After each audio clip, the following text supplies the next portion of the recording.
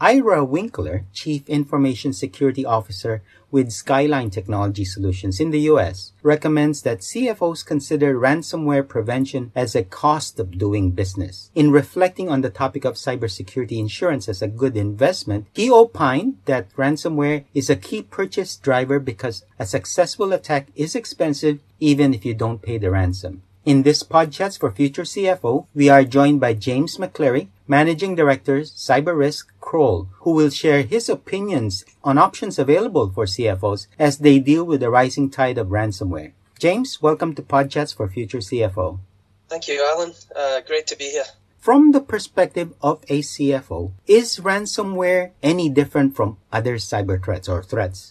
I believe it is because, if you consider some of the other cyber threats, they're often very technical in nature in terms of the response. So it could be dealing with data theft, which results in confidentiality. It could be a DDoS attack or some malware, which has implications on availability of the organization. But when we talk about ransomware, we are, firmly in the remit of financial extortion. And the CFO has, a big concern and a big role to play in that respect. And beyond that, it brings in the aspects of what are we actually going to do now that we have this ransomware? Do we actually make a payment as an organization, or is it risk appetite that we will not pay to such ransomware requests? Taking it to the next step of even if we were to say, yes, we will pay, but do we have the ability to pay? So these are all matters that the CFO would be bringing from their perspective into how ransomware is responded to. Do CFOs make good cybersecurity advocates, and to what extent should CFOs get involved when it comes to the life cycle of cyber threats, including ransomware? So, interestingly, finance functions themselves are regularly targeted by cyber threat actors. And why would that be? Well, finance holds a lot of sensitive and valuable data. And if the threat actors get hold of that information, then it's very good ammunition to then use for a subsequent ransomware attack. So one way that the finance function in general can be a good cybersecurity advocate is to advocate for good data hygiene and protection of some of those critical data assets. So within the finance function itself, do you know what data you are holding that is deemed critical, and does it have the proper protective controls around it? Another aspect more direct to the CFO, we see CFOs regularly targeted for what we call business email compromise attacks. So not so much ransomware, but this is where the cyber attackers have been able to compromise the email system,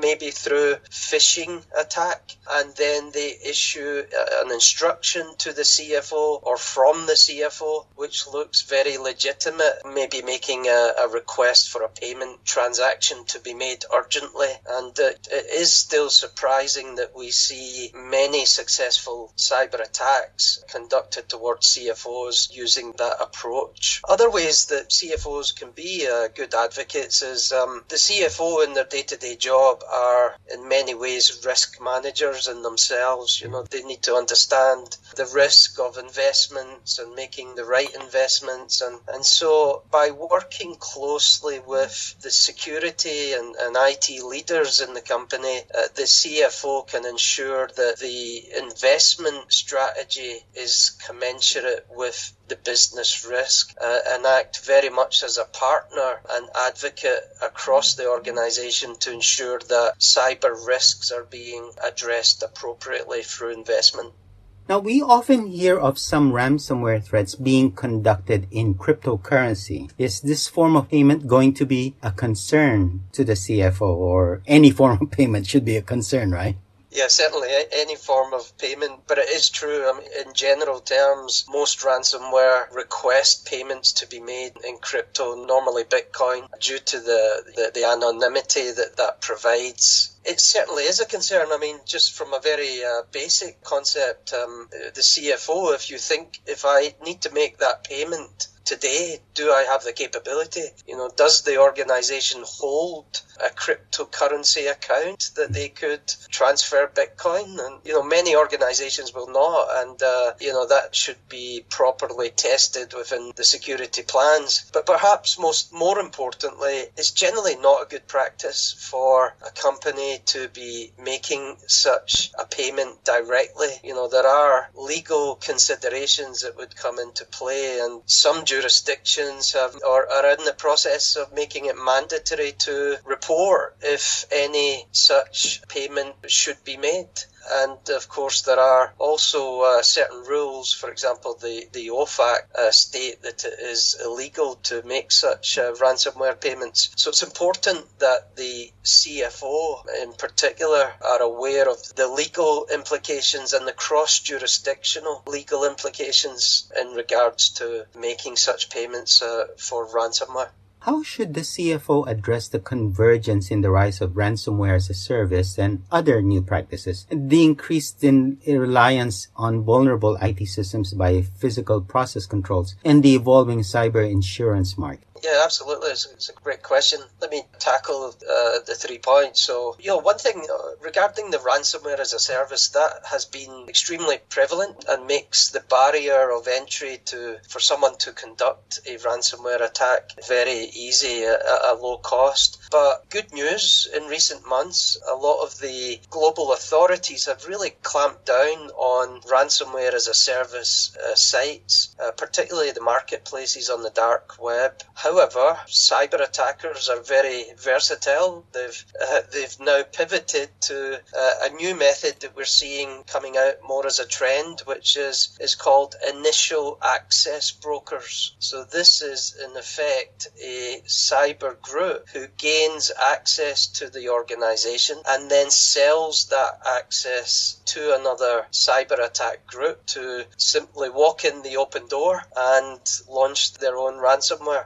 So there are some implications there that the CFO should certainly be involved in. One aspect that they may consider working with their security leaders is what active monitoring is done around the dark web to see if their company or even the CFO's credentials themselves have been exposed and are being sold on the dark web. Furthermore, in terms of the vulnerable IT systems, Kroll recently conducted a survey with VMware and Red Canary, which gathered opinions from security leaders in regards to the impact of the pandemic. And an interesting statistic that came out of that was that 57% of security leaders see an increased exposure to ransomware due to working from home and reliance on a more vulnerable security setup and vulnerable IT systems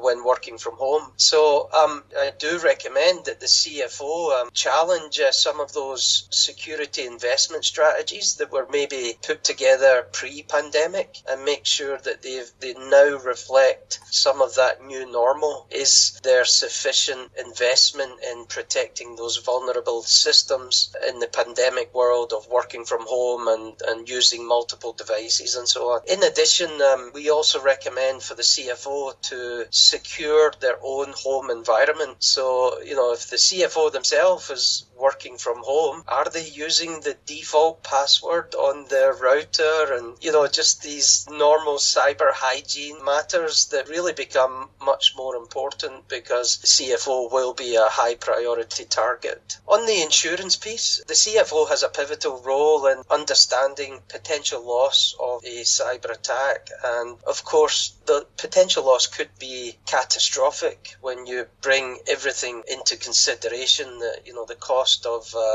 business loss, the cost of reputation, the cost of third-party support and liability. Cyber insurance has matured matured a lot in the APAC region in this space, and we're seeing much more take-up. But of course, it is a question of risk appetite of the organisation.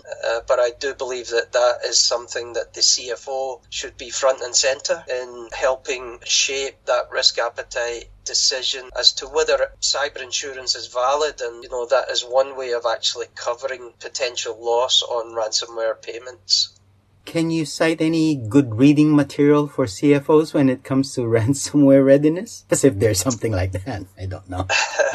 Well, Kroll produces regular articles and circulars on latest trends in ransomware. So we just recently released a mailing on this new trend for initial access brokers moving away from the ransomware as a service. So these are available on our website, on LinkedIn, and on mailing lists. Of course, there is the future CFO material and the associated material, future CIO material. I would also point CFOs to take a look at some of the official government agency materials. For example, the Cybersecurity and Infrastructure Security Agency of the USA, which is CISA.gov. They have a whole series on ransomware, giving a very detailed explanation of what to look out for, what to do to prepare, respond, and ultimately to recover. My organization received ransomware. As a CFO, what should I be doing? Who should I be talking to? What are the steps that my organization needs to walk through to try and hopefully resolve the issue at hand? Yeah, so preparedness really is key. So it would always be my suggestion to not wait until it happens, but to have tried and tested plans in place in advance. And this is something that the CFO can help to drive. So does the organization have a crisis management scenario for ransomware? And has it been tested?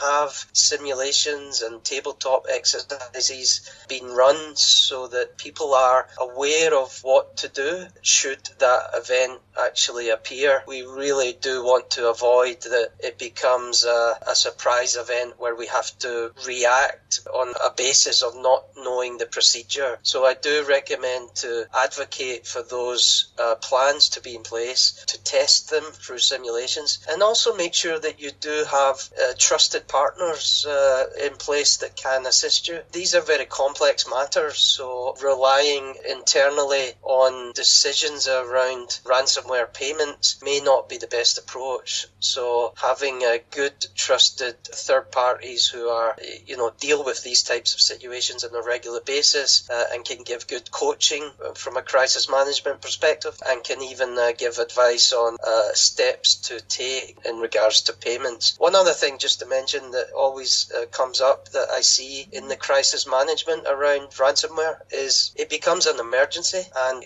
the response teams typically need emergency budgets to tackle the situation. So it's a good practice for the CFO to consider as part of your crisis management to have those emergency budget response plans ready to go. And if it does become a major reputational impact, then the CFO should also have appropriate liquidity management plans in place. They can stable the ship and ensure that the organization maintains its a steady course throughout the cyber attack event. Very sound advice, James. Thank you for joining us on Podchats for Future CFO. Thank you very much. My pleasure. That was James McClary, Managing Director, Cyber Risk Kroll, on CFO strategies against ransomware. You are listening into Podchats for Future CFO. As always, if you have a topic you'd like us to cover on this channel, simply email us at editors@society.com. We'd also like to invite you to sign up for a free weekly newsletter so you won't miss an episode of Podchats for Future CFO. In the meantime, stay safe, have a great day, and see you on the next episode of Podchats for Future CFO. Bye for now.